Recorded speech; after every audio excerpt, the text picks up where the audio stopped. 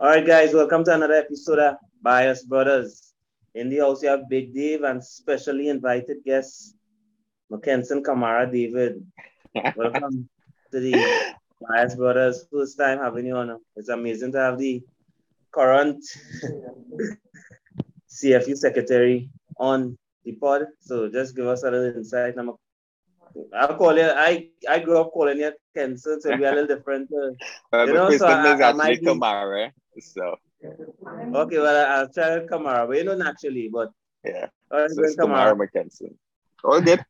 All good, no complaints. Just they take it one day at a time, like everybody kind of navigate through this pandemic times. So yeah, for now all good. All Okay, things okay, with you. okay. Everything good. Same trying to navigate this current pandemic we find ourselves in. I mean, football in Trinidad had a bit of a standstill under the national team really, and under the national women's team currently in training. So and again, a little backstory into me being a referee. Mm-hmm. Kamara actually posted it on Instagram, Central Zone, looking for referees, and Yeah. I like, you see what I'm saying? He said, yeah, we'll go out and try out, and well, the rest is history as a referee now. So, I mean, just showing you how sometimes like one person just kind of get into that level and elevate, other people could find out because had you not been in that position, would I have found out about refereeing? I Most think not. definitely. Nice. I Well, I'm mean, happy to hear that you went on with it and you're well in it. So yeah. congrats on that. Hopefully, I see you up in the big stages too. Yeah. The funny thing is, Hopefully. the funny thing is kind of Chomu trying, who kind of came up further into refereeing too. So Oh, it's a big nice. triangle here. No, Yeah, big triangle. that's sweet. It's a big Well, triangle. it's only a matter of time for you guys to get into it because I mean we now starting the convo, but if I could touch on refereeing for a bit, Yeah, a lot go. of people see refereeing as they don't see it as something important, right? They just see referees referee. A lot of young kids, boys and girls. When we were in secondary school, everybody wants to be this professional football. Everybody wants to play in Europe in these big leagues with these big Manchester United and stuff like that. And nobody really cares or takes on, hey, I could actually be a referee and try and make something out of it. All right. We all know the statistics where probably about 1% of the entire 1% or less of the entire will professional footballers actually live the kind of lifestyle we see footballers living, that's the ballers in England and all of these places. But outside of that is a struggle, although you're doing what you getting paid for what you love to do. But outside of that, it's not the big extravagant things. But refereeing is actually a career that pays, and it gives you a lot of perks as well in that you get to travel all over the globe. I know a couple referees in the Caribbean from where I sit. They get into refereeing because they just wanted to contribute to the game, or they just somebody tell them get into refereeing. And listen, they've made it. They've traveled all over the CONCACAF region, Central America. They've refereed in Nations League games, and a lot of the women as well. They have actually gone on to referee in the World Cups, and there's so much World Cup. There's under 17 Girls World Cup, under 20 Girls World Cup. There's Senior World Cup. So there's always football happening, and you tend to see the referees tend to be on the latter side of the scale where they probably, I don't know, 35 plus or probably 40 years plus because they see it as though they can't play football anymore. But a referee for World Cup gets, I would say, about, I'm I'm not 100% sure, but I think it's about like 125K US just to referee in a World Cup. And that's something you make in a month, a World Cup tournament, and that could be entire pay, that's the entire pay for the entire year. And you make that Yeah. in a month. And professional referees in the EPL, they get a salary of about 200,000 K, 200,000 K pounds a year, for being a professional referee. So referee pays a ton load of money, and if more people could see that and make that shift, it could do them pretty well. Okay.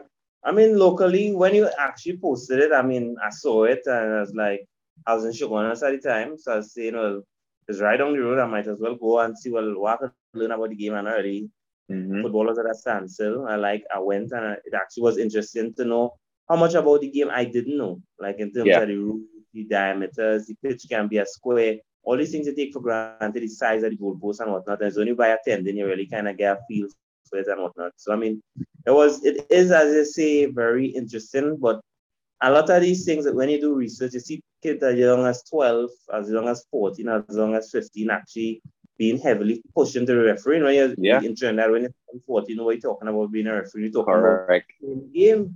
Correct. It's something in the entire Caribbean, and it's one of the projects actually looking to introduce at the CFP, where we bring refereeing into schools, a referees in schools program to actually push that they raise the awareness of actually becoming a referee and having a career in refereeing at a younger age. So I agree with him. yeah, I 100% agree with him. Yeah, it would be nice. And you get to rub experience. shoulders with the best players too. So Exactly. Yeah. imagine, Yeah. I mean, it's our next year to see the game, and it's the best seat in the house. Best seat in the house. You get a front row seat, and you have VR to help you. So if you make a bad decision or we whatever. don't have VR at this level, but yeah. Not as yet, but but it definitely is something that helps you, as you said, get to know the game and see the game from a different side. Two, as I said, it has many perks for it in terms of financially and touring the world, because when you go on these trips and these tournaments, you have a day or two to actually go and explore a city and make new friends, and you create a network and things like that. And three, for your overall health. I mean, the referees nowadays have to be hella fit to referee at any level. So you gotta be on top of your game, making sure that probably fitter or as fit as these professional players, having to make these exactly, because you have to keep up with the game whereby a player might be jogging back from a player or whatever. You gotta sprint to the other side to keep up with the play. So yeah. So just to give us some insight, Kamara, tell us how you went from attending university to your current path to even playing football with the president of FIFA. Just give us a kind of guide. Let's give us a guide really how you started from being in UE straight up to exactly where you got. Well, I could start from even further than that. I mean, as I said earlier, every young kid in Trinidad wants to be the next Dwight Yorke. Every boy wants to train to see themselves playing in the Champions League or whatever. And that didn't quite work out too well for me, obviously. At the age of, I would say 21, but even during secondary school, when I wrote CXC and I was getting into Cape and stuff, the idea of getting an open scholarship to actually go abroad to study anywhere in the world, it kind of, it appealed to me. So obviously, I know I wanted to go to England to study. That time, obviously I want to go to England and play football. But for me, that was the start. That was actually the start of something I didn't see happening. And people say, the saying goes, what? People does plan and God does laugh. So this was all in my plans, And me personally, I'm a very spiritual person. I tend to put God at the center of everything that I do, ask for His guidance and in anything that I do. So I was always praying and asking God for to be a professional footballer and get into football and all these different things. And then on the other side, my mom was always telling me things like, it will be somebody big on the field in football, it will be somebody big off the field in football. I didn't know what she meant by that. I didn't really take it on. I knew in my heart I was going to be playing for Manchester United. So So I ended up doing the Cape and I got a scholarship. Unfortunately or fortunately, it was an additional scholarship.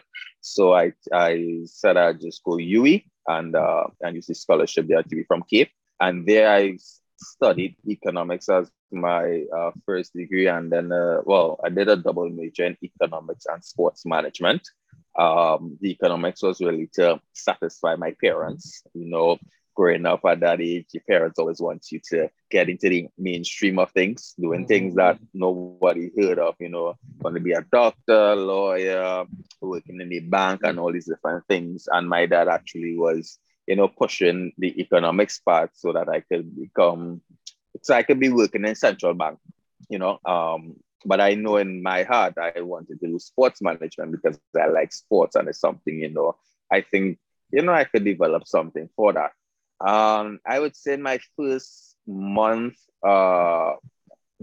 possibly in my first month of in first year, I was already looking at what I could do down the road. I was already looking at what I'm going to do when I'm finished this. And I started to research, masters in sports management and all these different things. And seeing that sports management for me was a new field in the whole academic field of things. I wanted to do the best sports management masters there is, all right? That would obviously set me apart from the rest and actually bump me up when it is people looking for graduates in sports management. One advice I tend to give persons that are doing sports management now at UWI is, again, because it's still fairly new to the whole academics and things like that, always try to do something else with it. Just don't do sports management as a standalone. Do something to always fall back on, or not necessarily fall back, but tie into sports management.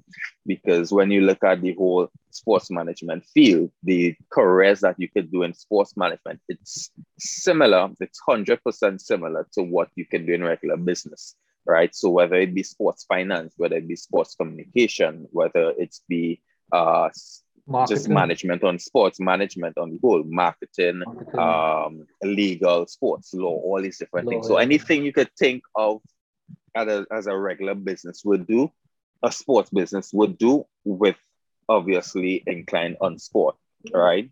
So through my research, I saw this FIFA Masters. It was ranked number 1 in the world. And it's been in the top 3 in the world ever since, and ranking number 1 in Europe ever since. So from there, I set my eyes, I want to do this FIFA Master thing as soon as I graduate from UWI. And it so happened that UWI actually signed an agreement with the university, or the sports institute in Switzerland, that actually is the who does the FIFA Master, and this was the CIS. And the CIS has a postgraduate diploma that you can do that actually gives you a scholarship, a full paid tuition scholarship to go on to do the FIFA Master, right? So from there, my eyes were set that, hey, definitely going to do this FIFA Master, and everything was get towards this. So went through UWI every day just thinking, hey, I want to graduate now, just get over with this thing, because I was so excited to get into this FIFA Master thing. And, just being anything associated with FIFA has this credibility behind it, So that was what my eyes were set on from my first year in UWI. So went through university, graduated with the economics and sports management, and I signed up right away to do this CIS postgraduate diploma at UWI. I had zero experience in sports in terms of working job-wise, zero. Right. I didn't know how to start a football match, plan a football match, and nothing like that. So I went and did an interview. You have to do an interview to get into the CIS postgrad diploma. And I told them straight off the bat, hey, I'm doing this because as a stepping stone to get into the FIFA Master, right? And they were like, okay, cool. And so what experience do you have in sport? I was like, oh, I really don't have anything. I never worked in any sports organization, never did any sports event or anything like that. So I was uh, fairly new, right? And a lot of people don't know that. They think, I probably had all this experience in sport. I had no experience at all in sport. And they told me at the time was the first year that they were actually doing CPL in Trinidad and Tobago. And they say, why don't you just go and volunteer and do things like that? And to me, that was actually the first time I actually thought about or heard someone talk about volunteering in a sporting event, right? It was not something that I heard before. And mind you, when I was at that age, I didn't have any role model or anybody to look up or anybody to guide me into a certain career in the sports management. I was just doing all these different things based on my own research. But come No, on, sorry to cut you. no, that's fine. And you know, speak about volunteering, and that it was new to you, right? But in the sports management degree, because I did sports management as well, volunteering is part of the degree. You do have a Right. volunteering in third year. The internship in sport. No, not internship. It is under what course now under what? I can't even remember what course it's on, but volunteering is part of one of the courses that you have to do in the degree. Okay. So I Right. kind of So wondering, yeah. how it's new to you. We never had that course in our when I did it. Okay. Yeah, we never had it. The only thing we had was an internship in sport. And Yeah. my best friend is J.U. Gordon, the hurdler. Yeah. And me and him went on to do the entries, and we did some in a couple hours there. We was just answering some phones and preparing they had a meet or something, so we were preparing for that. So I was fresh, zero experience, if you want to call whatever thing I did at the entry experience, and fine. But he told me, yeah, just go on and volunteer. And I was like, okay, this was something new again. And I was talking about, I didn't have anybody to look up to or to guide me as to a particular direction. Now there's persons like myself who people, want to know more about how I get into the sports as I'm doing here, and telling them my story and the different things that they can do, I didn't know, to be 100% honest, I didn't know that the sports industry had all of these different facets. Yeah. I had no idea. Like, I was just, for me, it was just for my love of the game, football, my passion for football, and just wanted to possibly work in FIFA, Again, I was watching a Champions League game, like any regular supporter or fan or whatever, just seeing 11, 22 guys around actually picking up football, but everything happening behind the scenes and all the planning, I didn't know anything. I didn't know about all these different things that are happening in the sport industry, which is, an entire conversation we could have separate. So you didn't do event management?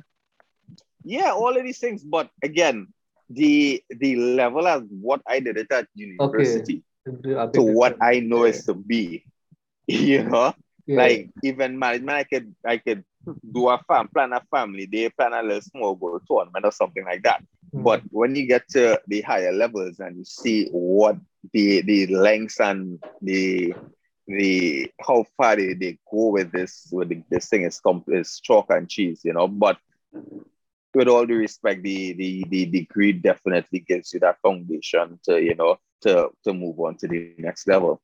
So I went and did volunteer. I did a year. Sorry, not a year. I did the CPL volunteer that year. I was working in sponsorship. Volunteering in sponsorship. Again, nothing to say. Yeah, I really.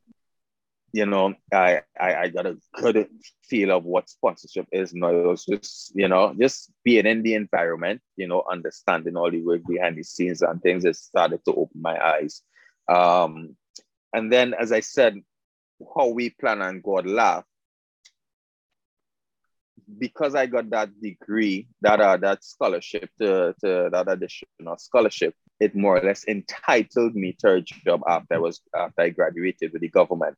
So it had an opening at the Sport Company of Trinidad and Tobago at that time, and they end up through the scholarship that I got, I ended up getting a job with the Sports Company of Trinidad and Tobago.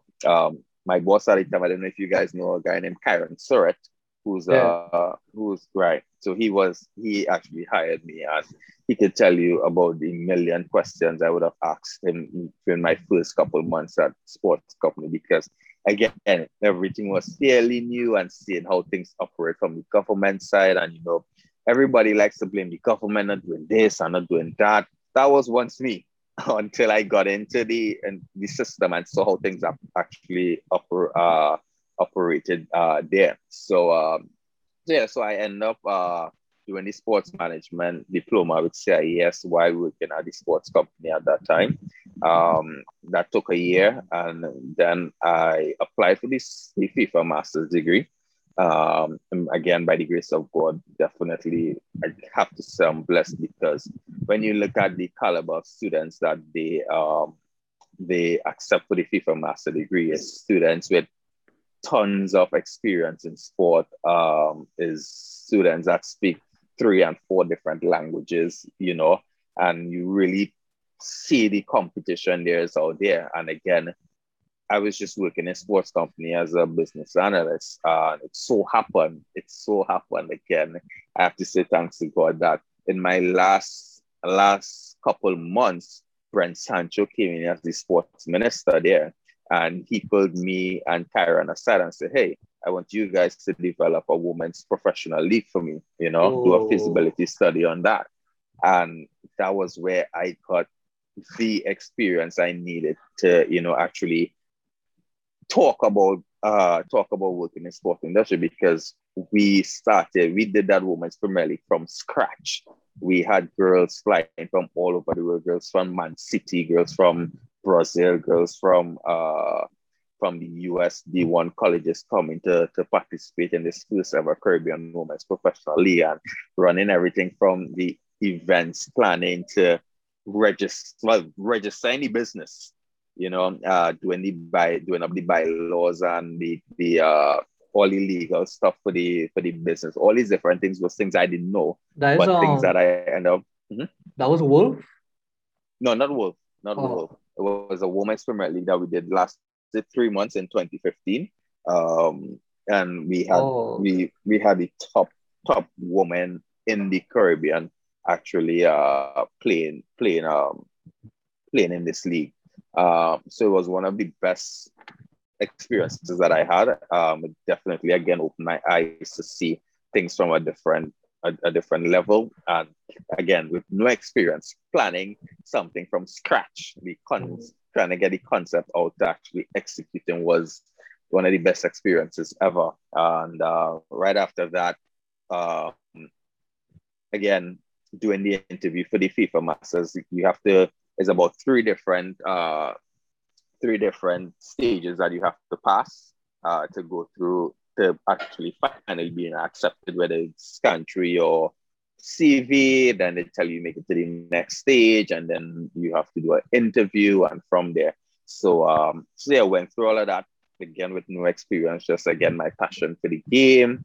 And I would have met a couple of the guys who were actually on the interview panel when they came to Trinidad for the CIS program. And I told them, I really want to do this FIFA Masters, speaking only English and all these different things. Everything was stacked up against me, And somehow,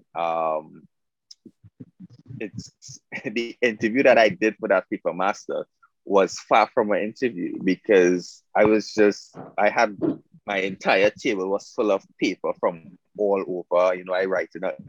I wrote all my points, everything that I answer when they asked me the certain questions. And one of the first questions that came out the interviewer's mouth was, so you can play cricket, like you like cricket? I was like, yeah. And I was like, okay, so you would be the guy to show the class and stuff in September how to play cricket and things. It's like, okay, sure, no problem. And They was asking who's your favorite cricketer, and if West Indies going to win the World Cup, that was the year West Indies actually won the T20 World Cup and things like that. And I was like, cool. Yeah, and that was the interview for me, like, no lie. They asked me no questions about, what are my motivations and why I want to do this. Nothing like that. So I was hella confused as to, okay, what's happening? Like, am I going to get accepted? Do they not think of me? I don't know.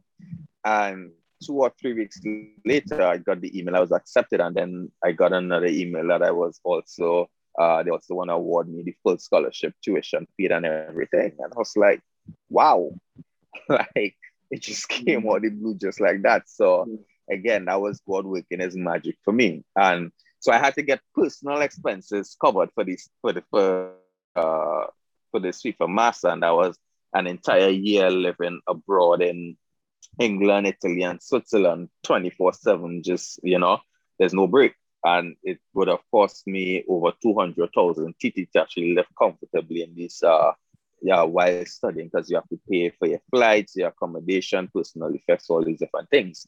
And again, God in the background working his magic as to, this is why Prince Sancho asked me to do the Women's Premier League. So as soon as I was finished with that, I asked him about the possibility of getting a scholarship from the government, to actually go out and do the things. And it was, hell yeah, like this is one of the top masters in the world. And through him, the government covered all my personal expenses for the masters. So everything was basically taken care of for me. And yeah, it was everything just worked. So that's why, one of my things is never, when things just don't work out for you, you just don't worry about it, because God has a bigger plan. Because look how way back when I wanted an open scholarship, and he gave me additional scholarship. No idea why, but it opened the door for me to get the job. So it opened the door for me to end up with this league with the Minister Brent Sancho, and then or everything just filtered into this one thing. I was like, boom, this is why everything happened this way. So went on to do this FIFA Masters, still is probably the best experience I had in terms of sports in my entire life. Visiting all the grounds that as a young boy you would dream of: Manchester United, Juventus, Man City, all these things, getting first class VIP treatment at these grounds. One of the highlights to me was playing against the Man City staff, sleeping in the first team hotel where Aguero and these guys would be sleeping. It was something that words can't explain the experience I had there. Everything was first class, top class, and it was one of the best, still is the best experience to me to this date. I would want to go into the FIFA Masters again if I had the chance to.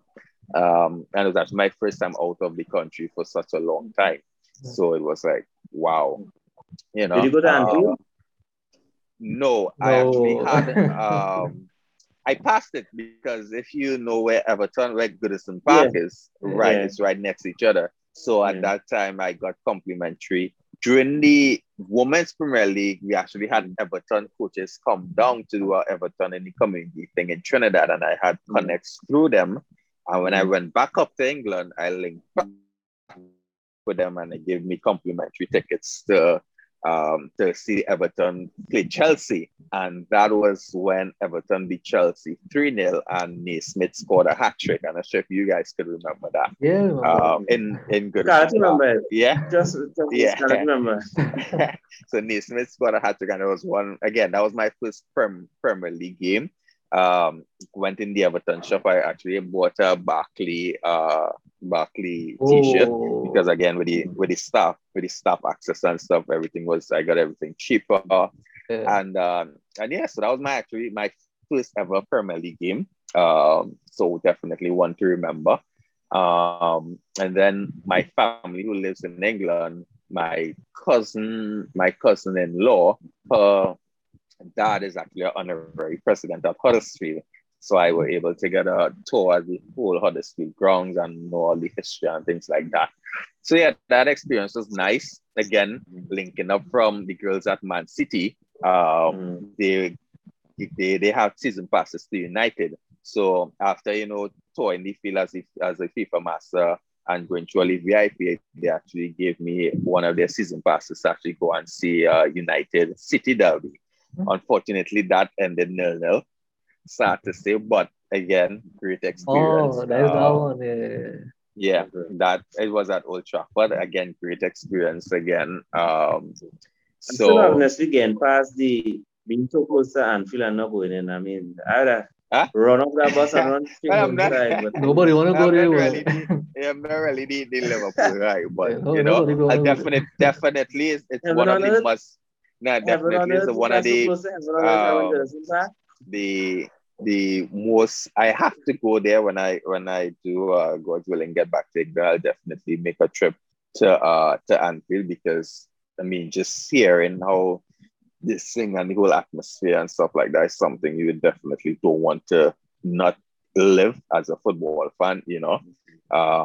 So yeah, Italy, Switzerland, you know, you tour all these big stadia, you went to all these headquarters and things like that. And obviously for me, going through all this, my next step, obviously seeing how God was working things out for me, I started again planning like a fool. Right, I'm going to work FIFA next and get into this internship in FIFA and all these different things. And this is God laughing again, like, that's what you think. Yeah. So stayed a couple extra. Now that you brought that up, because I actually wanted to ask you about your time in the Super League. Right.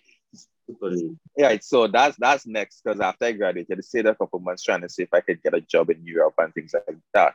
But nothing was working out. And having this FIFA master degree, I thought, you know, people should be knocking at my door, wanting me to come and work for them. I send close to, and I wouldn't even exaggerate, between 75 to 100 CVs, just sending CVs to all different companies. And that one would get a call back for whatever reason, mostly because I didn't have the European passport to work in Europe, and that's such a huge thing, you know.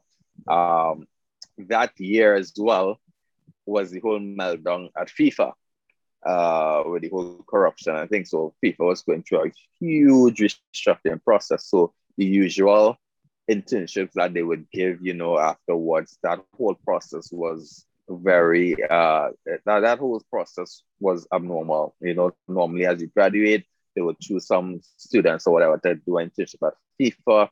That didn't happen and flow as it usually does do, because of the whole FIFA meltdown and the restructuring and all this corruption things. So all of that, again, were factors why, you know, I can nail a job at FIFA, you know, UEFA and things like that. My classmates now, and we always used to say between our class, you know, we'll all end up where we want to be and where we should be in the end. And so said, so done. As where I am now, I have connects all my classmates, you know, working either in IOC, working lawyers in IOC, who's working in UEFA, who's working in FIFA, and all these different things, which is pretty good. So yeah, so after came back home, couldn't take it no more, and I was like, what next? What next? Like, I didn't know what to do next. And because you know, people were reading regularly about me and things like that, a guy named Norris Ferguson, you know, he had reached out to me because he wanted more information on the CIS thing, and you know, I was giving him info and stuff like that. And he happened to be friends with the then Super League president, Keith Lecloy, and Keith Lecloy was actually looking for, you know, a young, vibrant person to come and be general secretary of the Super League. So I was actually recommended to the president to come and be the general secretary. I was like, sure, no problem. That was the only offer on the table. So that's how I ended up in the Super League. And I brought in two of my colleagues to work with me there. And it was arguably to this day the best run Super League season in the history. And I'm not just saying that because I did it. It was the whole revamp of the Super League. And, you know, we were booming on social media and everybody was so into it. And, you know, it was fantastic. Again, new to me, but once you know you're a football fan and you have that basic knowledge and of doing finances and management and organizing everything, you know, it worked out well. So yeah, so I did a year at the Super League level, and then again, I still thought that I could still nail a job back out in Europe. Went back out there, still looking for a job. I had a work fair. Um, Went to this job fair. Still try this sports related job fair. Still trying to nail this job. Actually, again, because of my connects at UEFA, they actually invited me to the Europa League final that was happening in where was this? In Marseille. Yeah, I think on Marseille was playing Atletico Madrid. I think Atletico won that. 2017. Yes. 2017. No, 2018. 18. Yeah. Yeah, 2018. Yeah. So I was fortunate enough to go there and experience, a hell of a match. Okay, Kamara, in terms of I know you just mentioned in terms of your involvement in the Super League. So just give us a little insight into what you think was the necessary changes needed to get the Super League successful. Because I think, if I'm not mistaken, some of the teams like Guaya and all of these teams, even teams on the East Coast that had the Super League pumping, I dare say even more than the Pro League at different points. So what do you think you and your team did that made the Super League so successful and so widely supported? Well, we definitely use the free social media tool, right? One of the things that we aimed was to really, raise the awareness that who the Super League is, what the league is, who the teams are, and try to get as much people behind the whole Super League movement. So we really focus on a lot of fan engagement initiatives. One of the things that and also actually streaming the games, live stream the games. I think we did the live streaming, I think in the second or third round, again, through my connects with FIFA, with the FIFA Masters. One of the graduates from a long time ago, he actually had a company called My Cujo that used cell phones to actually live stream games, right? And they were the technology was so innovative and so simple to use, and it's so inexpensive. It definitely fit what we were trying to do and who we were. We went to Be Mobile to actually see if they could sponsor the phones and the data and everything for this, and they definitely jumped on board and say, yeah, definitely, let's do it. And so the games were televised, were live streamed on the internet. And one of the other things that we did was we did a team of the week. So, or team of the wrong. So that definitely had the players edgy and antsy about why it is not any team of the wrong. And as you know, any publicity, bad publicity is good publicity, So people were asking, robbery, saying things like robbery, and they should be in the team of the week, and then score 2 goals and things like this. And we actually had the coaches as well fighting to find out why the player not on the team of the week. And all of that was lovely to see. The rivalry back in the football and people. And as you mentioned, Guaya, they were hella one of our that fan base was one of our most engaging fan base. They definitely wanted to see their people and know their people on the social media.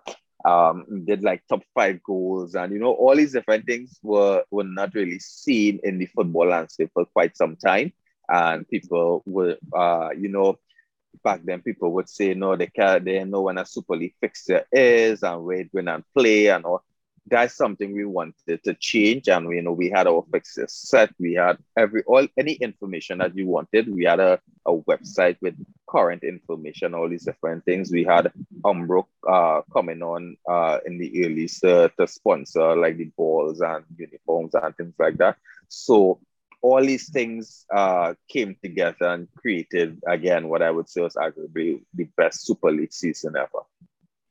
Okay. And to top it off, we had awards at the end. Yeah. Okay. And how long was your tenure with the Super League? That lasted 1 season. I definitely wanted to finish the season and again go back out to Europe to try again to see if I could nail something out there. Okay. So just talk to us now from your transition from the Super League to the TTFA and how that came about. So that was one of being the general secretary of the Super League. It went when I was first announced. It wasn't. It was something that my friends on Facebook and supporters definitely they milked that, like they shared it all over social media. It was something that I didn't expect. It was something that the Super League, the hierarchy in the Super League didn't expect either. Because when they announced me as the general secretary, it went like over 50,000 reach, over 100 and something shares and things like that. And it was something I didn't expect. But again, coming out from the FIFA Master, a lot of people started to know about me, actually followed my journey in the whole sports industry, and they still do. So definitely thankful for my supporters in that space. And yeah, so people started to follow the Super League, and again, not me saying it was the best, but they realized it was well run. The administration was good. Everything was up to mark. The TTFA president at the time, John Williams, he was actually keeping check as to what was happening. He actually gave us an office in the Arthur Boland Stadium to call our home and things like that. And, we developed a relationship and things like that. So I went back out to Europe, and in my search for finding a job came up blank again, but I was still trying. And he messaged me. He wanted me to come back home so that he could start his club licensing system in Trinidad and Tobago, and actually would want me to be the manager of the club licensing system. I was like, okay, cool, no problem. I told him, give me a couple of weeks, let me see if I could try again. Nothing came up about it. So I came back home, met with him, and that being the club manager was something that I was looking forward to. Club licensing manager, sorry.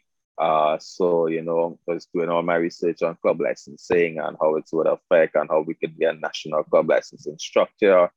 And all of that throughout went out the window because he actually had me as his somewhat personal assistant in terms of ensuring that, whatever was happening at the TTFA, they had a general secretary, but there were things that he wanted to get done that I would help in terms of doing presentations for him, putting together again documents for him to share with the membership, and the entire bacchanal that was happening with the TTFA with John Williams and Peter Floyd and all of those things. So I was doing a lot of research and trying to help him in that aspect.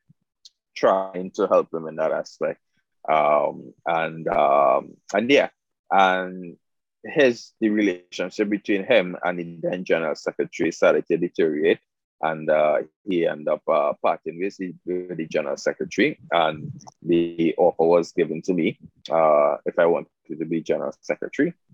And hell yeah, why not?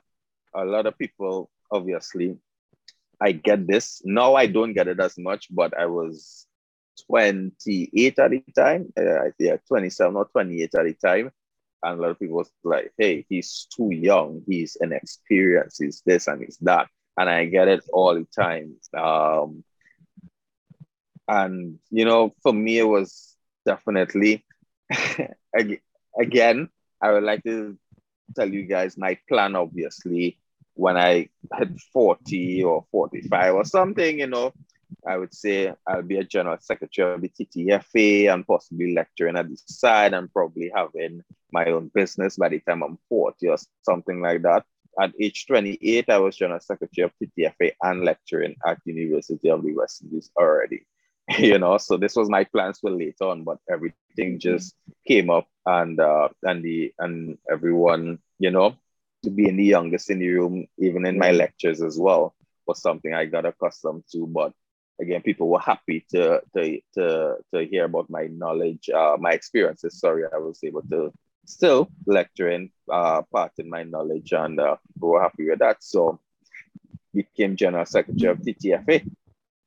I noticed you mentioned that a lot of people say, you were too young, that you had a number of people supporting your fan base. That's true. Well, at least us who know you on a personal level, we're happy to see a rise through football from, as I said, from the Masters to the Super League to the TTFA. But there was a lot of people who were not so happy, a lot of people who say you were power hungry, you're rushed into the role, you're in bed with somebody like John Williams who doing all kind of thing. There was a general secretary at the time, and you clearly operating as his personal general secretary, which is against the laws of the TTFA. How do you respond to all this criticism? Yes, I know at the same time, yeah, everyone that is somebody has to have a level of thick-skinnedness, but does this kind of commentary, this kind of feedback affect you in any way? A number of people saying, where Kamara come from being successful under Raymond Timke, basically him and John Williams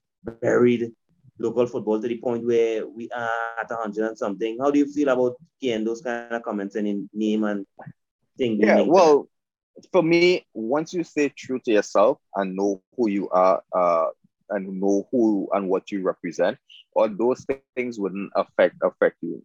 From the start, obviously, it did, to the point where I actually got death threats before I became general secretary. People saw my my relationship with John Williams and actually got a death threat from my Facebook saying to stay away from John Williams or stay away from that entire thing. We know who you are and we'll see you around for carnival and these kind of things. And, that definitely, it hit me rock bottom. Like, I actually went to bed in tears, just knowing that this is what I dedicated my entire life to, my entire success and my journey was, to be in this position, all the hard work that I did from secondary days going straight up into university. So reach to this position, and people would say things like this or try to be me. But I had my family there to support me all the way. They actually, they're treacherous to my family as well. Tell your brother, don't do this, or we know who your son is and these things. And it was just at a point where it's just like, just sitting like, hey, God wouldn't put me through this far or carry me through all these different things to just come and quit. No, these are things people, whatever. So I just took it, thick skin, as you said. Definitely had to learn that the hard way, because every day you would wake up and wonder when your name gonna appear in the papers again. And people again saying power hungry and all these different things. But I wouldn't be where I am today if I wasn't suitable for the job or appropriate to the job. At the CFU level, listen, if you guys follow the timeline, it's not more than 2 or 3 years experience I had before I came in here, but is of what I could deliver and things that I could do. And again, the professionalism and the network that I grew, people understood where my passion was. People understood how intelligent I was to actually get things done. So again, if you want to take away what they're saying from Trinidad, we reach at the CONCACAF and the Caribbean and CONCACAF level, what would you say then? So definitely you wouldn't hear whoever could say these things, because I heard it as well, and it was like, power hungry and ambitious. How can you be too ambitious? Like in this, especially in sports, you got to take opportunities. Before people knew that, again, the relationship between the president and the general secretary at the time, I had no input in that. That was between the president and the general secretary. And it's the president's prerogative if he wants a new general secretary or not. That's between both of them. So I can't be blamed for what the general secretary did or didn't do. If the president wanted someone new or someone in a different person as the general secretary, then that's his call. So people knew I was gonna be getting the offer, and And a lot of people said, do not take that. Football is going down to the ground. Do not take that. But I understood what John Williams' vision was. You understand? A lot of people do understand what his vision was. How he executed it, that's a story for another day. We all know the problems he had with communicating. He could tell you that. I could tell you that freely, and especially in the football, especially in football, I don't know why, especially in local football, it's all about this ego thing. And obviously, me, young, I don't want any parts in that. I'm a professional sports business professional. I don't want any part in the politics or whatever. I was hired to do a job. Want to do a particular job. That is all I'm concerned about. So I was definitely not getting mixed up and tied up in the politics. But I can tell you that sitting down in TTFA board meetings was something that I detest, because these people, if you had a chance to sit down in TTFA board meetings and listen to the conversations they would be having, you would understand why the TTFA was sunk to the ground. And you cannot blame John Williams alone as president. It's an entire board doing things, right? And when you listen to what these people were debating, and before the meeting even started, it was a whole sort of personal things people had to get out of the way. And it was an environment. I definitely got into an environment where they would set you up the field, and it's all the elements of the board and whoever makes up the board is an environment where you were set up to fail, So I hear that. I hear the set up to fail, and I believe that's part of just unfortunately, I believe it's part of Trinidad culture, because you always have our favorite for the position. So my favorite for the position is David Scarlett. Kamara take the position. That's the wrong David for me. I am setting up Kamara to fail from David. I want to come into position because I stand to gain from David Scarlett being in the position. So it's always about me standing to gain by having my person in the position. It's much deeper than that. A lot of criticism. It's a lot deeper. Yeah, and a lot of criticism we would hear on the streets, on the different forums, the newspapers would be that John Williams doesn't communicate. He does what he wants. He has camaraderie and all kind of thing. He has his own board. He bypassing the board. The contracts with the whole of Home football. Football, all these kind of things.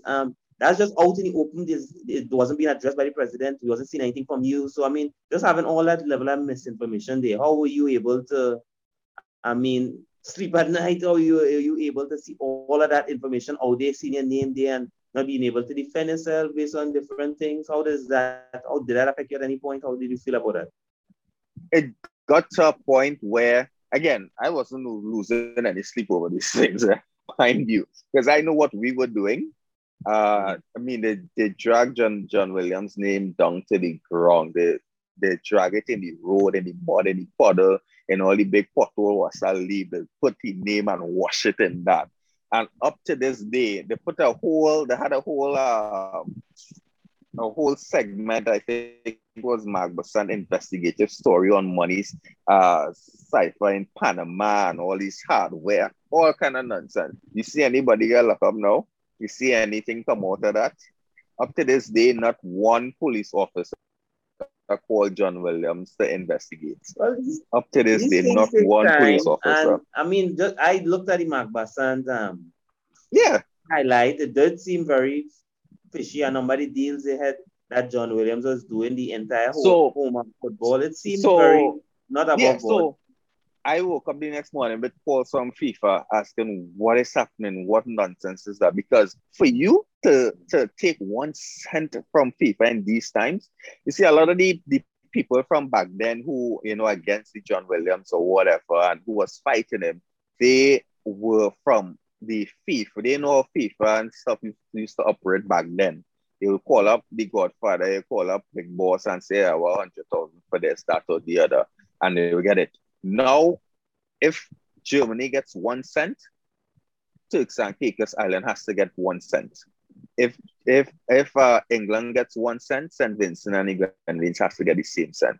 There are no perks to get extra monies like that from FIFA. Like it's those days are done and over with.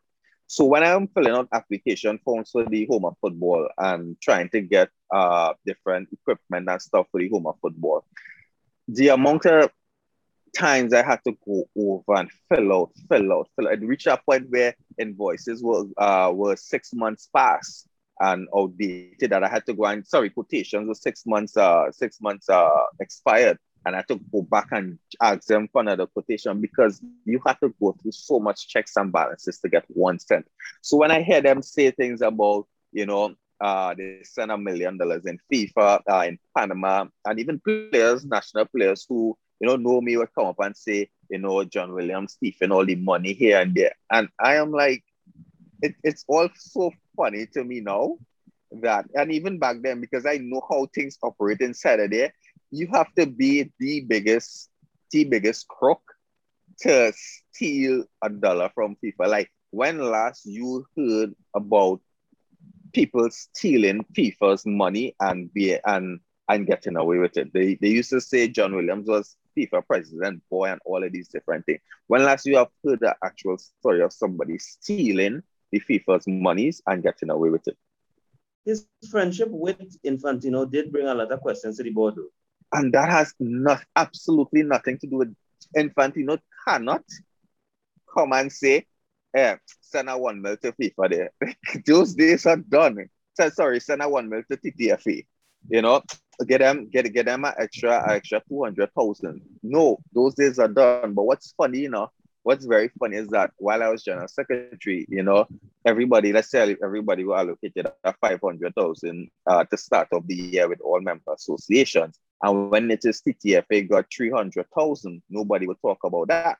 They wouldn't talk about, we actually had to pay back a loan from since 2010 from some under 17 World Cup that the then administration took from FIFA. Now FIFA was taking back the monies. So all the boy, they like to say, John Williams was the boy for Infantino. Why it is that he would take out half of the monies that TTFA were entitled to from a loan from back then. That doesn't sound too much like that is a boy, right? Fair enough. Understand? And I think part of the dislike or the disdain that the John Williams administration was held in is that we had a successful coach, we had a successful team ranked in the top, can't remember, let's say 50 World Cup, I think quarterfinals, I think back-to-back.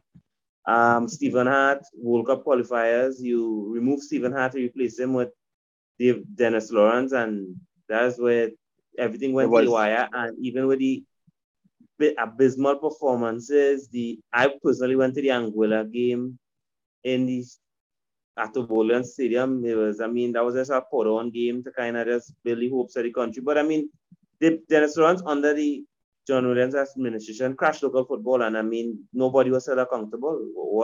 That's the next reason. So other than the backroom issues, is the only issues people having a problem with.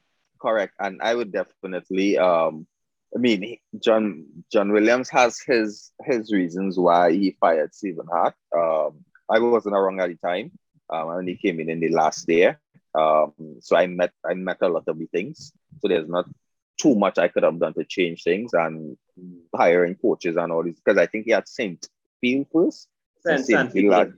And he lasted about 3 games or something like that. Yes, so that entire local tournament. Yeah, that local tournament, correct. Right. So a lot of the blame were being cast all over John Williams, Dennis Lawrence, the players. All blames was being put all over. We could only say that what would or should have happened if Stephen Hart did stay. I think they got rid of him after 2 or 3 back-to-back losses in the Hex or something like that. In the Hex, right. So I'm not the best technical expert or technical mind, so I tend to refrain from commenting on those things. But it's clear to see that that our ranking went back. Ranking did tremendously. But then it was interesting to hear that what the FIFA president once told me, and he said it on camera already, that there's only one World Cup and only one team could win the World Cup, you know. So what happens when Germany doesn't win the World Cup, right? What happens when England does, well, since England doesn't win the World Cup, you know, do they say that, you know, that is the president to blame or whatever? Listen, I'm not defending anyone. I know that our performances on the field was terrible. You know, we could have done a lot better. So I'm honestly don't want to say it's because of this or it's because of that, but I could tell you that being from the inside and seeing all the things that are happening in the background, I think that it actually took a while. If Stephen Hart was holding up the fort, he was holding up the fort. He's a very strong man because the way how things were inside that organization is a complete mess. Like things that was happening on the field and things that continue to happen, as you can see with the normalization committee, it doesn't surprise me. So, and as you would know in football, if things are not good in the administration of the field, then obviously it will mimic what happens on the field. So what was happening on the field wasn't surprising to me. We all know John Williams was solely heavily focused on this home of football. In the last TTFA jam, they said it was a great idea. No one can dispute it was a great idea to actually have TTFA owning a home of football. How it was executed, how it was communicated. Well, again, we could all agree that it could have definitely been done better. Even the naysayers as well, they would say that you know, the home of football is like it's a good idea. I mean, we actually have a home for football where players could stay. If you know the expenses of the TTFA, it's a heavy percentage on accommodations and, you know, getting fields rented and all these different things, and actually owning something for the TTFA was something that, you know, John Williams always wanted to see happen, that the TTFA actually owned something. We were supposed to own whatever excellence center back then, and we didn't own it. So to actually have made the TTFA owner asset was something that he really wanted to do. Again, definitely could have done a better job of doing it. He could have definitely done with a better team behind him. And again, the communication, how we communicated and executed the project, we could have done a hell of a better job on it. So what people were saying out there, you know, trashing John the football, going down to the dogs and all these different things. For me, it was something that was inevitable, because the scenes in the back there, it was nasty, it was ugly, it was something that, you know, TTFA really needed. Normalization committee came a bit too late, in my opinion. Should have happened a long, because listen, when the whole FIFA meltdown happened was in 2015. The players at the core of this, they were also head of CONCACAF. They were also head of CFU. And they were also well intertwined in the TTFA. All right? FIFA got their act together, straightened out everything, still straightening things out. CONCACAF got their act together, still straightened out everything. CFU got their act together, started to straighten out things, still straighten out things. Who didn't get the act together? You understand? To respond to that, your response to that, my response to your assertion there would be, even if we go to the streets of Trinidad, right? There's the local guy in the area. Everybody knows what he does. They know he might be in nefarious activities, but he does sponsor the local football. He does clean up the thing. He does help this one. He does help that one. So he become loved by the community. And I know the different players you're talking about. And people could say, well, at least when the local players, the people was doing whatever they was doing, local football was on a high. We had Dwight York, we had Stone John, we had Karen Jones getting contracts outside. The national team was at the place. We but at what cost? we had We had the 2001 World Cup. We had the 2006 World Cup. No, well, we had the 2001 World Cup We had locally. three, We I had think. the 2006. Yeah, we had. I think we hosted about 2 or 3 World Cups, but at what cost? Yeah, we also had the 2006 World Cup qualification. So a lot of people that say he didn't take my money, whatever money he take, and I see my national team do good. And that's it. And that's where you sit. You see it like that. How much that the TTF is in now? Fair. Well, I mean, exactly. So what is happening now? Exactly. Okay. So what is happening now is not something that happened under John Williams in 4 years. It's not something that happened under Tim Key in 4 or I think 4 or 8 years or however long he was there. It's something from way back when. So don't be surprised. They had a high time 2006 being secondary school and we watched a game and everybody happy, ting. But behind the scenes, it was a complete mess that was turning out.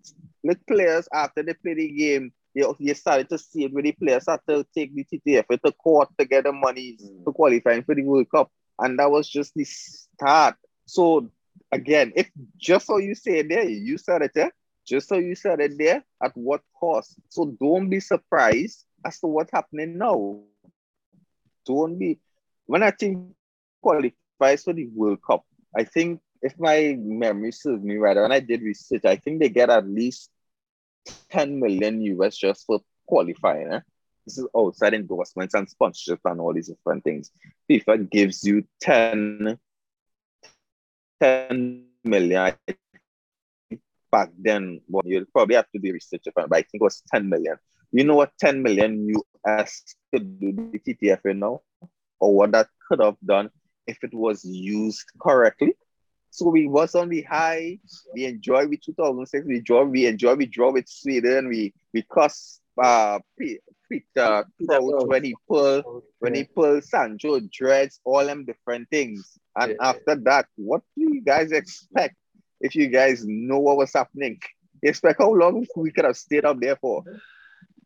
So don't be surprised. Yeah, don't be surprised or ask why things not happening now or why we in so. When we were on the high, how we think we get there? Where the money went? Where the money gone? So carry us to CFU. Oh yeah, well, to switch from TTFA to CONCACAF now, and your involvement in CONCACAF, I saw the other day you was part of, was it a rebrand or a revamp of the Champions League? So it's CFU. So CFU is actually a sub-confederation within the CONCACAF region. Yeah, but what you was a part of the other day? That was Champions League. So because yes, so they were revamped. They actually revamped the entire club football ecosystem in the CONCACAF region. I do agree with that, by the way, but okay, tell me. Because I find it kind of it favors MLS and Mexico. Mm-hmm. And I believe all right. I believe the Caribbean only have what 2 or 3 spots in the Champions League. We have 2 or 3. Okay, so we have 2 or 3 spots. While I hear you, I would ask you now. Tell me why you would want you're CONCACAF, right? Put yourself in CONCACAF shoes and you have the Champions League happening, right? And obviously you want the best clubs, you want the best teams, you want the most professional teams and clubs in your league, right? Given how football is now, right? Were you the 50-50 split in terms, or let's say 33% split in the 3 regions, the Central America, Caribbean, and the MLS, well, and Canada as well, taking in mind the level of professional football in these regions. Go on. Yes, with the major voting block in CONCACAF. And they're talking about voting. I'm talking about the level of professional club football. While I agree, yes. Well, football with professional club football we're talking about here. I believe so. That, what I is believe the best? Good. what is the best, or which league is the best Caribbean pro league right now? Jamaica. And second? I would have to say Trinidad. Okay, so you're calling Trinidad. Okay. So now you compare the TT Pro League. No, I don't know. Hear me out. I was thinking like you have, I don't know if CONCACAF have coefficients like UEFA does. But let's just say the top 3 countries in CONCACAF ranked by coefficient. The winners of that league plays in the Champions League, in addition to the Caribbean Cup finalists. So that's five teams in Champions League. And so, I think that's fair. I think that's fair. Well, right. So if you see the revamp, right? The Caribbean has its cup, Central America has its cup, and I think is the North American has its cup. Right. So from the Caribbean Cup, the winner of the Caribbean Cup goes straight into the round of 16 of the Champions League. Yeah. And second and third place goes to one round before. I think they call it the round of 22. Yeah. Okay? Yeah. So in terms of how the new CONCACAF Champions League is, it's not like a group stage where, I think was back then was actually one Caribbean team going to the group stage of the Champions League, and then the 5 the group stage and get into the, I think, round the 32 or round the 16 and then go on or whatever. Now we actually play in this group stage and this group round in your own Caribbean Cup. And the top 3 places now go directly to the Champions League knockouts. You're not okay with that? Nah. I still think that the Caribbean needs more representation. Because for me, so let me say the winners from where I sit in the CFU, I think we need to do a better job in terms of bringing the other leagues in the Caribbean up to scratch. I agree. Because no disrespect to the smaller nations, but I mean, Anguilla, you think about having the champion of Anguilla now go on to represent, go on to the Champions League quarterfinals. That is why I said the top 3 teams ranked in coefficient. What wrong with that? That they have to and they can. But you're saying to give them more spots and more slots into it. So look at Champions League. Look at Champions League, right? England has 4. In some of the smaller leagues around in UEFA, they just have 1. And it's not direct, but they have to go on to they have to play qualifying rounds. Just their 1 champion goes on to play qualifying rounds. Now, in the Caribbean, every single league champion where there's a professional league, mind you, there's not enough professional leagues. We have 31 nations, and I think there's about, when we talk about professional leagues, it's just Trinidad, Jamaica, I think Suriname, and a couple others are trying to get to professional, but we have a lot of amateur leagues. So as I was saying, like, I'm definitely for more spots for the Caribbean. Like, hell yeah, I wish we could get definitely 50-50 in terms of an even split with all the regions. But I have to be real and honest with myself and put myself in CONCACAF shoes and understand where we fit. You don't want to dilute the competition by just giving everybody equal spots. You want top tier competition, which is why England has 4 spots, and a team in the Latvia league probably mightn't even have a spot in the Champions League, but probably go on to the Europa League, So, but that is why I bring up the point about coefficient. So you have the top 3 countries in Trinidad, whether it's Jamaica, Trinidad, Barbados, whoever it is, Curacao, whoever it is, and they have the winner from those domestic leagues going into the Champions. And plus you have the Caribbean Cup, the 3 from Caribbean Cup. So that's 6. 6 and a half. 6 and a half to play.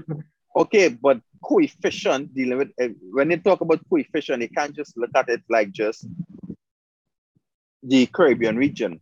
UEFA doesn't look at their coefficient as just the Western Europe or whatever. They look at the entire European market. So when you talk about our leagues, you're not ranking it just in terms of the top in the Caribbean. You have to rank it in terms of the El Salvador League, the league in Honduras, the league in Canada, the league in the entire CONCACAF region. You know? Fair. Yeah. So you can't look at things in just a silo and say, yeah, we should have the best because we should have our best 3 teams. No, because if there weren't if there was just one professional league in the Caribbean, let's say Jamaica, and they're the only running, I'm not even sure about the Haitian league or whatever, but if it is that just the Jamaica league was running and it have Trinidad who haven't had a league in a couple years. I mean, our clubs didn't even pass the club licensing structure to get into regional competition. But you want to put them to run with USA and those big dogs. You understand? It's the issue, and it's the same thing. I was having a conversation with someone about, why it is something we were talking about, and why it is the top 5 in CONCACAF or wherever goes straight to the final round of qualification and all these different things. And again, it was something from an administrative standpoint that people wouldn't see, right? Look at what happened in the Gold Cup, where Cuba didn't even show up, and St. Vincent had 12 players where none were a keeper, so they had to make a makeshift keeper in the starting of the Gold Cup. Now imagine the US team or the Mexican team having to play St. Vincent, or St. Vincent having to go to the US to play in a World Cup qualifier where millions of dollars are spent on TV rights and all these different things, and the team don't show up. You know who had to pay for that? I think that's different, man. That's different. No, I'm saying man. And I find you can't put Trinidad, Tobago, Jamaica, the bigger houses in the Caribbean with St. Vincent and things. I mean, I'm just saying in terms of the gap and the level. Okay, so if we see that difference, let's look at the top MLS teams then. You understand? And come into play against a Super League team. Think about that. And when I say Super League, now compare it to what it would be in the other islands.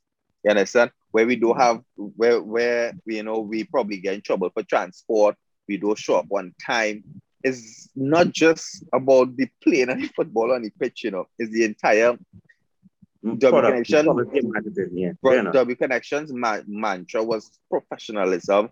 Is not just I think it's more than an attitude, it's a lifestyle. You understand? So you're talking about these, and that is why even in the Champions, you could see, you ain't gonna see Man U or Chelsea going down in the dregs to play with Albania champion or San Marino champion. No, but that is why I said the champions of the top 3 clubs in the Caribbean, the top 3 countries in the Caribbean. And again, you're looking at it. You're looking at it from a silo. You're looking at it from a silo because look, we by rights, if you spoke about voting power, we have 31 votes. So does that mean that we should have the majority? No. Well, I mean, I fear enough size of the cake. We could go on because you see that new Conga qualifying for World Cup structure and all. Mm-hmm. I find that is headache too. That is the worst. Okay, see, why? Because I honestly believe. Mm-hmm. Well, I asking for a friend. I don't want to put my honesty out there. I have a friend that strongly believes all of this come to pass because America did not make the World Cup. So now you're seeing America, Mexico, Costa Rica, and the bigger hitters in the Caribbean directly into the hex. Whereas before they had to qualify. Where's the octagon now? Okay, so let's go back to the old thing, right? The old stage where St. Vincent plays Mexico in the preliminary rounds. plays one game, loses, and the next time they could qualify for a World Cup or compete to qualify for World Cup is in the next 4 years. Right. You find that's okay for St. Vincent? Yes. But still, But St. Vincent never used to play Mexico. Mexico never used to be so low down. But even if St. Vincent, the prelim rounds used to be at the very first. The very first stage was, I think, where they have the Montserrat and teams like that. Yes. And then right, after and they that, would play St. Vincent, and then they go into the group stage of 4. No, and then sometimes it used to be 3. Then after that, you would have the Mexico or whatever, and they'll probably play 2 or 3 games. Not 2 or 3 games, 1 or 2 games. And you think that would be fair to teams like Montserrat and these lower teams to play 1 game and the whole World Cup qualifying campaign done and have to wait next 4 years? You okay with that? At that point, is all you're now fighting for Caribbean and this is what you're saying here? As opposed to this structure. It started off as, from my knowledge, it started off as the small teams will play each other, and then you go into a group. You will seed Mexico, you'll seed USA, you'll seed Costa Rica. But Mexico never used to play in the preliminary. Mexico used to get seeded. Play round two, yeah. And round two against who? Round 2 used to be Trinidad, sometimes in a group, Mexico in a group. Trinidad used to get seeded too? Yeah, true. Nah. Trinidad not all it. Yes. Trinidad used to be seeded. Yes. Used to be a second seed. No. Scarlett, listen to me. You see, when he qualified for the World Cup in 2006, we was in the Mexico group and we finished second to the group behind Mexico. And it was for the Caribbean teams, Guyana and somebody else. And they go on to the Hex. Yeah. But the match.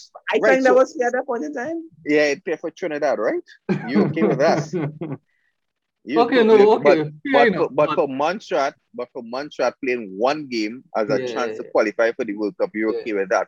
As opposed to now where they have 3 games. Yeah. You using Montserrat as an example, but what about the USA and Mexico and all of them who just going straight to the Hex? It's not a Hex. It's an octagonal. It's the octagon. Yeah. Right. Yeah. And again, so how UEFA does theirs, right? Obviously, UEFA has $1 million every day. UEFA making $1 million, so they could do that. But they seed their top teams. Their top teams are seeded. So England will never meet up France or Germany in a World Cup qualifying. They had to play San Marino and Kazakhstan and all of these teams.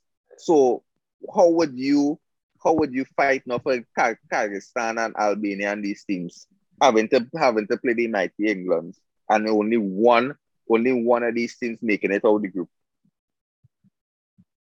I'm waiting for you to answer. But they have to. You want to play in a World Cup, so you have to find a way. Draw with England home and away and beat them other teams. Okay, but England hitting these other teams 5 and 6, and you playing these other teams, and you can't be hitting them. That sometimes you lose them against these teams. It is true. But Latvia did it though. Latvia went to Euros. I remember that. I can remember, but I Euros. But we're looking at so again, it can never be fair to anybody. No, I agree. I agree with the World Cup qualifying system, and especially you guys looking at it purely from a footballing standpoint, which I 100% agree. Everything should be left on the field. But if I look into market something, I want to ensure that when my TV rights are to sell, is the heavy hitters in the end how to sell things. You understand? So that is why USA and Mexico always together the final and goes up. Hey, that's how that's I mean they seed one on that end and one on the end on the next end. But I went to the World Cup for the first time and I saw the atmosphere in that stadium. If I become general CONCACAF president in the next couple of years or whatever, I'm making sure USA on one end of the bracket and Mexico on the next end of the bracket. You hear it, Scarlett?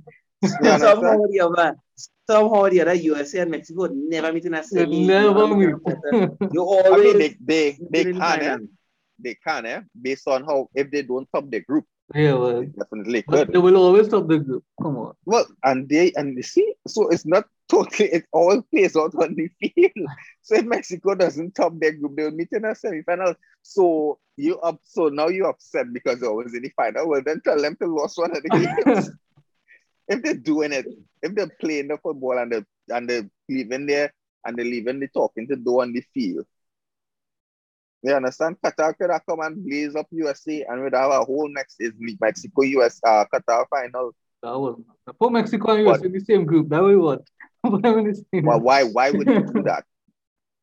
It's the same concept as to why you wouldn't put England, France, Germany in the same qualifying group. All of them in the same group. Now all of them out. You understand? Look, Canada wasn't in the heavy hitters, and Canada had to fight the way. And now Canada bossing up in the group stages. Canada didn't complain. Canada had to find itself up there. Panama, big countries like Panama. You understand? Now we vex because Trinidad didn't make it, but I not CONCACAF fault, I not CFU fault.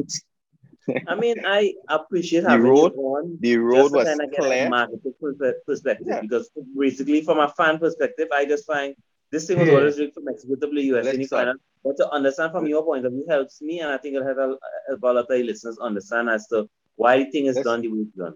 Listen, the road to the octagon for Trinidad and Tobago could not have been easier. What? How you was gonna make that? How could it have ever been easier? You think we so, Dutch Sarah? we Dutch Panama, we Dutch Curacao, we Dutch who else we Dutch? I forget. We Dutch Canada. We Dutch Haiti. But we could not have been easier for Trinidad Bahamas, and Tobago to go. We should have been St. Kitts. Please, Scarlett, I still recovering. Please bring the and out of the top teams who topped the group and all the groups, we had El Salvador. We didn't have Panama. We didn't have Haiti. We didn't have Curacao. We didn't have Canada. We had the weakest out of all of them, El Salvador. How much easier you wanted that, Jomo? How much easier you wanted that, boy? So again, they could never please anybody. Trinidad had the easiest entry to the octagon, and now put yourself now Trinidad playing in the final round in the Oc. Are we ramping with them teams, boss? Bottom of the thing again. How are we ranking with them teams? How? You just wanted Trinidad to be in the Oc. That's what you want. Me too. Me too. Octagon, anything can happen, you know. Football is on. I 100% agree. 100% agree with you. We could have definitely. I'm pretty sure we could have got some scalps in the octagon. No doubt about it. You know, but obviously we were not one of the highly favored teams. But the route to the octagon could not have been easier for Trinidad and Tobago. And all I'm not to say is that as much as we complain in the Caribbean because we want more spots, we want this, we want equality. I think it's more about equity. And we never say that, equality. And no, but well, all you say because we had the most, is Jomo saying they had the most votes, you know. The Caribbean have 31 votes, so by that, I would take that he wanted 31 spots in the Champions League. I'm not saying that. You understand? But again, from a marketing perspective, from an administrator's perspective, from the whole concept of football, you would want a proper product on the field. You understand? So you don't want... I'm bringing it back to CONCACAF Champions. We have CONCACAF League as well, right? And I'm not 100% sure what's happening with that. Because of the new ecosystem, I think they spoke about everything in that. So I'm not sure if it actually have a CONCACAF League. But what I'm really excited about is actually a real CFU Cup. Okay. You understand? Where now the CFU could more or less be part and parcel of the administration and the whole concept of the CFU Cup and milking the lot out of having a Caribbean champion. And this Caribbean champion now going straight to the round of 16, where you just have to play a quarter. If you beat the round of 16, it's quarterfinals, semi-finals, and finals, you know, stuff. You understand? Home and away. How much sweeter you would want, and as Jomo said, football is on a day. when W Connection was playing the Champions League in the earliest, it was one of the best times of football in Trinidad and Tobago, because I would go to the stadium and watch W Connection ramp against the Cruisers who are Club America and these things. Yeah, and Galaxy came out kind of thing. You understand? And we hold them at home, Jomo. I remember ramping with these big dogs at home. I remember and it's just because we had 6 games to play in this group stage, where obviously you would have died out and things, momentum would have died. Now we just have a home and away to play, and then our next home and away to play. And then you understand? It couldn't be the probability couldn't be more in favor of us in the Caribbean. So and then I think Joe Public was in the Champions League too. But I just distinctly remember Connection, and I think was the Brazilian, I forget his name, scoring a goal in Maniranjan. I know what you're talking about. Yeah, bro. I know. Yes, and scoring a goal in Maniranjan. I know it. Listen, that was the best time, sir. But again, because it was a whole group stage and taking the top 2 and we had to fly here, then everywhere, eventually it would take a toll on the players. But now it's just a home and away, and boom, we're in the quarterfinals. Come on. How much sweeter you wanted, Jomo? Scarlett, one thing I tell you about this man here, you could see he has some marketing experience. Everything we tell him, he's spinning it to tell me how much sweeter we wanted, how much easier we wanted. It not was just spinning, but showing you, because I sat where you guys were from a fan's perspective, and seeing things from one end, from one perspective. But I know exactly what you guys talking about. But I also see and understand from CONCACAF and CFU on the administrative side. So again, I would love more Caribbean teams in it. But when I put on the other hat now, and I understand in terms of keeping the quality of the Champions League at a certain level, because now the Scotiabank Champions League, right? These big guns you're talking about here. You want the big guns and the big dogs competing. So obviously, is now up. Now the challenge is now for us here, the Caribbean and the CFU, to now rise to that level. So the next time we're talking about coefficients, it was like, hey, listen, in the last 3 seasons of the new Champions League, our top 3 places who went on to the Champions League knockout stages, we made it straight to the quarterfinals. So it's time now we talk and seeing how good the Caribbean leagues are, and now we could ramp for probably 4 or 5 spots. You understand? So we have work to do. We have a challenge now to get us to that level, up there to the professional level, because you know what is real professional football, and you know what we have in the Caribbean that we call professional football. I think Highland said it as well. And even the club owners, Brent Sancho, and these players, ex-players who play professional football, they know the leaps and bounds behind we are for real professional football. You understand? So we have a challenge to get to that level, and it's up to us. It's up to the different clubs, the leagues, to show us and to show CONCACAF why we should be getting more spots in Champions League. Well, go ahead. Well, the Nations League was created to give smaller countries more playing time.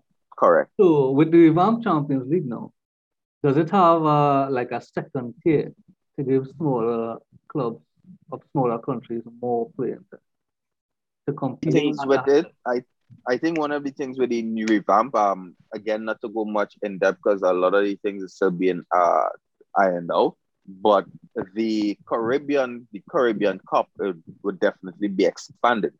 Okay. So now the Caribbean teams get to compete at their level now, in more frequently. So you'll have a bigger Caribbean Cup, and more emphasis would be on this Caribbean Cup. So again, as much as we're fighting for the Caribbean team, we need Montserrat and these things to step up their professional leagues. You understand? It is a stretch. We understand the resources. We understand the difficulties. It's not going to happen overnight. It's probably not going to happen in the next 3 to 4 years, right? But it's something that we could strive for. is something that is now a real goal and objective, a clear pathway as to how, if David Scarlett decide he's going to create David Scarlett FC tomorrow, he could now see himself as and see his club in the next 10 years or whatever becoming Caribbean champions and work his way to becoming Caribbean champions. But again, we need to professionalize our clubs and our leagues here in the Caribbean before we could start complaining about different things. So we keep talking about Caribbean Cup the past 20 minutes or so. Well, what is the criteria to qualify for this? Well, again, the Kings, the Kings and stuff hasn't been ironed out as yet, but obviously from your league, you would obviously have the champions or first and second place go on to qualify for the Caribbean Cup. So now the pressure is now on federations, national federations and associations to actually get their leagues running, because that's the only way you would qualify to the Caribbean Cup is if your domestic leagues are up and running. So you mentioned the first and second in every league. Does it have like a qualification? No, I'm just saying. I'm just thinking out loud. Yeah, it's not concrete yet, but it's possible.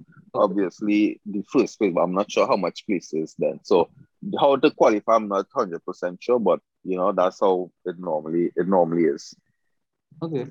Well, Scarlett usually claimed the fame last time we had Marshall Cedeno on and say that when he had Marshall used to run. Scarlett, I had to put out there. I claimed the fame. My claim the fame is McKenton and I played in the Engineering League and we won. Nobody scored on us. It's true. I actually forgot about that, but that is quite true. I put just to prove it. Oh, yeah? Okay. Yeah. I remember that. So just to give us a kind of understanding in your role. And I was good at football back then in Jomo. Yeah, he was actually good. I mean, in terms of leading the line for Milner, in terms of being a center forward, I mean, he's a carry Milner. I mean, for all the Milnerites are going to get, he's a carry Milner. He take Milner and carry them on his back. You see, broad shoulders. So like even with the CFU and your reach, I know you mentioned that you went to the Gold Cup final. What's your reach at the CFU? Because I mean, plenty of people they hear the CFU, they hear CONCACAF, they don't know the difference. I know CFU is the Caribbean Football Union, but like, what's your reach in terms of CFU? What can you do, and what's your powers in CONCACAF itself? Well, definitely CONCACAF and CFU, two distinct organizations, but we are one family, one football family. The CFU is the Caribbean Football Organization, Union, sorry, I don't know why I go organization. Caribbean Football Union. We are the umbrella body for 31 member associations representing the Caribbean. So if you know the entire football hierarchy, there's FIFA Global, there's CONCACAF, who does Caribbean, North and Central, less comfortable doing in the South, CAF, Africa, Asia, Oceania, and UEFA in Europe.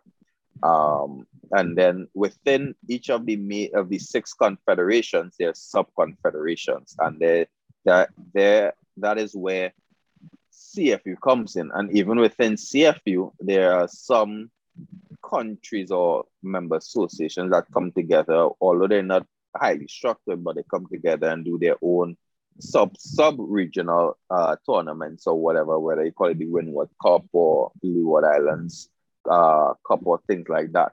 So I like to think of, so since the whole FIFA meltdown and stuff, CFU has done a tremendous job in getting back on track. CONCACAF did the same, FIFA did the same, but unfortunately, as I told you guys before, TTF didn't clean up their books since, and even you're smiling, but even to go back to that, FIFA, CONCACAF, and CFU revamped their statutes and constitution. TTF did not. So again, these things what's happening doesn't surprise me at all. It does not, So yeah, I like to think of CFU now, where FIFA does one stamp for everyone. All right. So there's no benefit for Germany being Germany or Montserrat being Montserrat. Everything is done on equal terms. All right. Then there's CONCACAF that comes to see now about the nations and the member associations within their regions to try and help out. Now they could more target Montserrat and Anguilla and these small islands, actually target them and see how they can help them. But there's so much CONCACAF can do as well. Again, they again equal. So if it is they give TTFA 150,000 from their one CONCACAF program, they have to do the same for Montserrat. Whatever affordabilities that they afford to the US or Mexico, the same has to be afforded to us here in the Caribbean. And then there's where we come in, where we could now get more in depth as to what is happening in Bonaire, what is happening in Anguilla, and the small islands could more provide projects and assistance that targets their specific needs, because the needs of Montserrat are not the same needs of El Salvador or USA or Germany or England, So the CFU comes in there where we could more target those needs and help develop those countries to reach the next level, to get better, whether it's on the field or off the field. Right. We also have we have 31 countries of whom all 31 are CONCACAF members, and CONCACAF has 41 in total. But of our 31 countries, 6 of them are not FIFA members. So 6 of them actually do not benefit from the niceties FIFA would give the other islands. So we're talking about Martinique, we're talking about Bonaire, French Guiana, and some other countries. So 6 of them don't benefit from FIFA monies at all. But they are CONCACAF members, and we step in there so we can help their development as well. So our goal really is very much developmental and seeing how we can again develop football, because they're the lowest ends of the scale in the Caribbean, sadly. I think they did a report where it was ranking different associations, that the majority, if you look at even the FIFA rankings, you would see the lowest ranked teams, majority of them are from the Caribbean. So we have to see how best we could step up and fill that gap to get them to the next level. Okay. Finally, probably for just the final point for the pod, in terms of just the atmosphere, if you could just describe the atmosphere. I mean, it'll be difficult too, but just the atmosphere in the Gold Cup final, the USA, the Mexico. I mean, that would have been, even on TV, I was feeling it. I looked at the Gold Cup game. I mean, the atmosphere looked amazing. I know it's a fierce rivalry between the two top dogs in CONCACAF. My personal favorite is Mexico. I just prefer Mexico. I think they're actually more naturally talented. So when Trinidad lose to Mexico, I actually don't feel bad, because I feel that next somebody Mexican talent, you see, they are amazing. I mean, America is not really that much talented to me. I think they're just a well-oiled machine. But I mean, that's just my personal view. But what was the game? How was the atmosphere? And in your capacity as being in the CFU, was that a surreal moment for you, being probably in that such a big game in the Gold Cup? Yeah, definitely. It's one of the perks of the job. Definitely counting my blessings there. It was actually being in the capacity as an official, having to go through the whole VIP process and sitting with the big dogs. It was definitely, always having to check yourself, because you can't be doing what you would normally do if you're a fan or whatever, getting out there screaming and, cheering on the team. You gotta put on the profession. You gotta be professional, but it was a great experience for me. Sorry? Yeah, sip your wine and pull your leg on. Because at any point, being right behind the FIFA president, at any point the camera could span on you, and definitely I want to be seen out of order, yes. Right? But it's something you it's really you get used to. it was it was my first big game, but in terms of the size of that stadium, the stadium is something that because we had a gala event the night before the Gold Cup at the stadium, and we had a tour at the stadium and stuff, and just thinking about the possibilities of some of these venues being in the Caribbean is definitely a dream, right? Some of the presidents sat in that stadium and actually saw their population, the entire country's population, 3 and 4 times. You understand? So it's an experience that I would love any football fan to have. The Mexicans were hella. I mean, the unfortunate circumstances that happened recently with them and the homophobic chants and all these different things. It's sad, but they were very at least the Mexican fans that were next to me friendly, obvious. I don't know if because I had a suit and tie, they're very respectful and things like that. But they definitely they got into the game. I would love to see Trinidadians and even um, Caribbean nationals around the region actually be passionate as how you would be a passionate to a Liverpool or you would be passionate to Chelsea.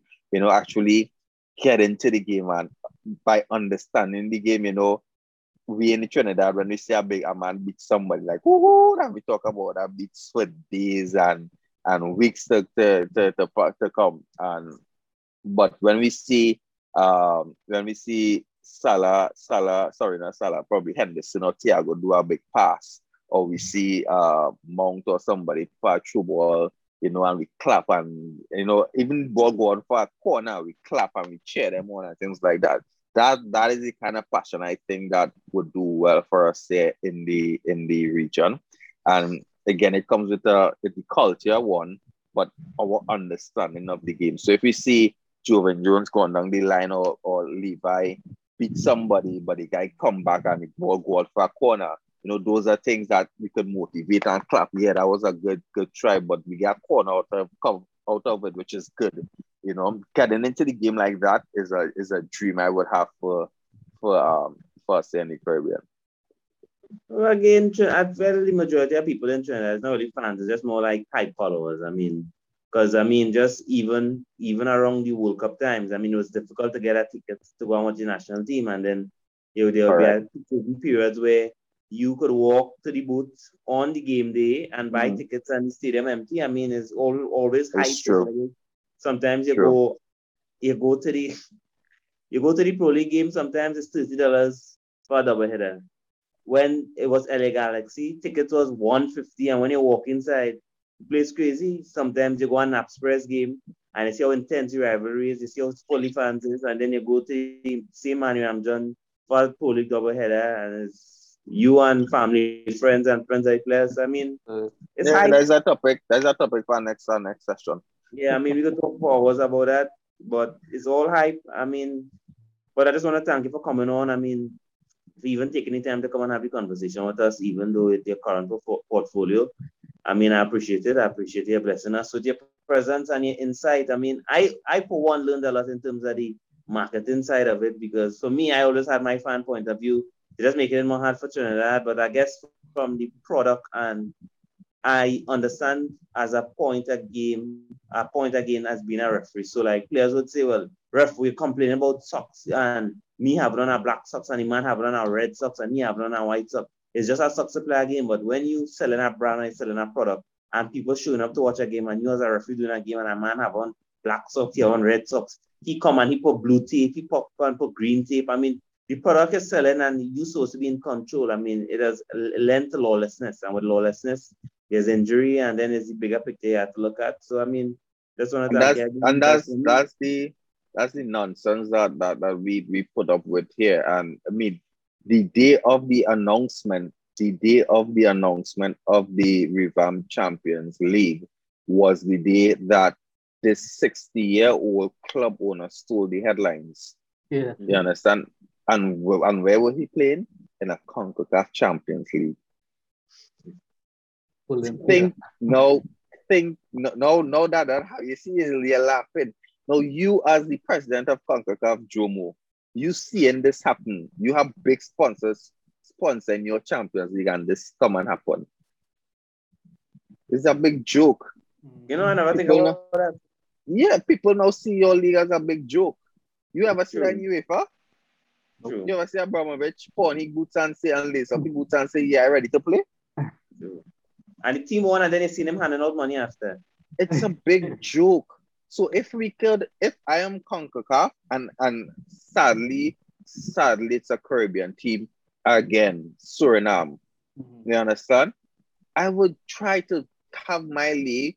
You had to put up barriers and fences to prevent these things from reaching the top ends. So this team was the best in Suriname, and Suriname is one of the top 5 or 4 best professional leagues in the region. Now you're talking about having spots directly to the Champions League for the champions of these leagues. Now imagine now this guy, 60 years old, goes on to play Vancouver Whitecaps in a round of 16 Champions League. Would he play in a game like that though? Well, why would he play this one? Yeah, true. Is that a small You're gonna bring in the league into it's not a small, exactly. So we have a lot of work to do before we can start complaining and saying that we want XYZ to take place. Look, just as people were complaining about the sports for Champions League, that same day this nonsense come and happen. And when CONCACAF GS, we were having a chat on it, and I was saying, it's very embarrassing for the brand. You have, and we looking to call big sponsors for we leagues. We were Scotiabank's Champions League and all these different things. And we league is a big meme all over Twitter and Facebook. That's what you're gonna sell to me. That's where you put my brand, brother, man. Nah, man. You really bring a different perspective to it, boy. It's a lot of different perspective. You bring a bit different. Yeah, I mean, I didn't even think about that. And he and his son played it. And it's ridiculous.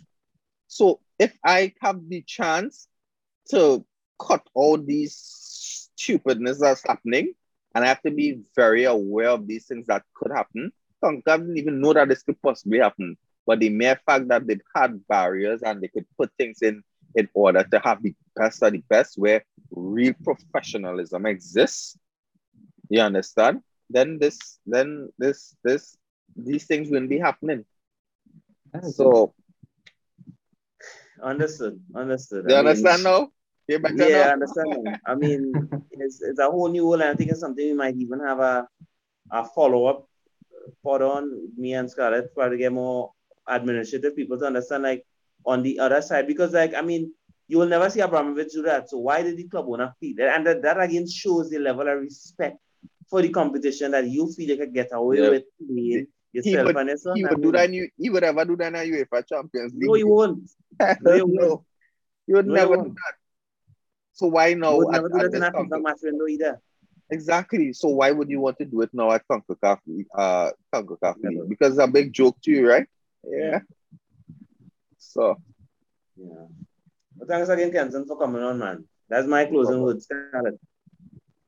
Yeah, man. Thanks again for coming on. As you say, going back to the Caribbean Cup and Champions League spots, I hope we see a Caribbean team playing in Club World Cup one of these years. You know? Let's see. Let's see.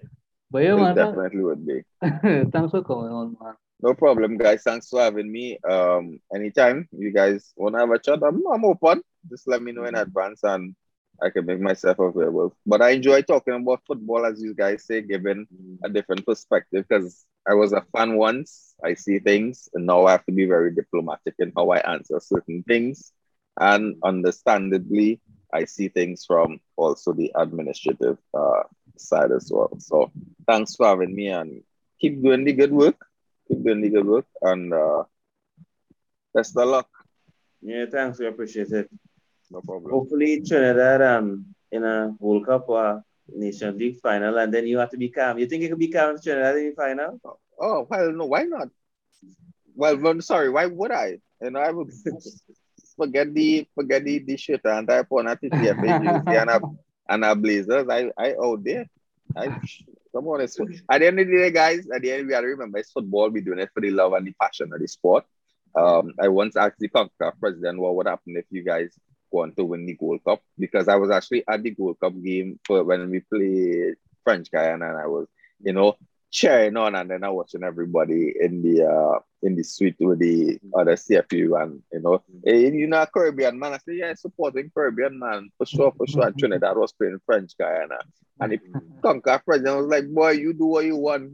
If Canada come and win the Gold Cup, I first one taking the trophy around the entire lap around the pitch. So yeah, that's what part is, Can't forget where you come from. Yes. All right. Thanks again, bro. Hope to do that again soon. No problem. Take care, guys. Premier League, Bundesliga, Liga, La Liga. Bias brothers, we gon' hit you with that football fever. Tuning right here. Them boys will make it smile or even try to. We be reppin' from the TNT, my bros and me, more fire than CNG3. So RFP to TV6 and all those flicks, they can't touch me. Like Leno when a shot gets hit, bang bang.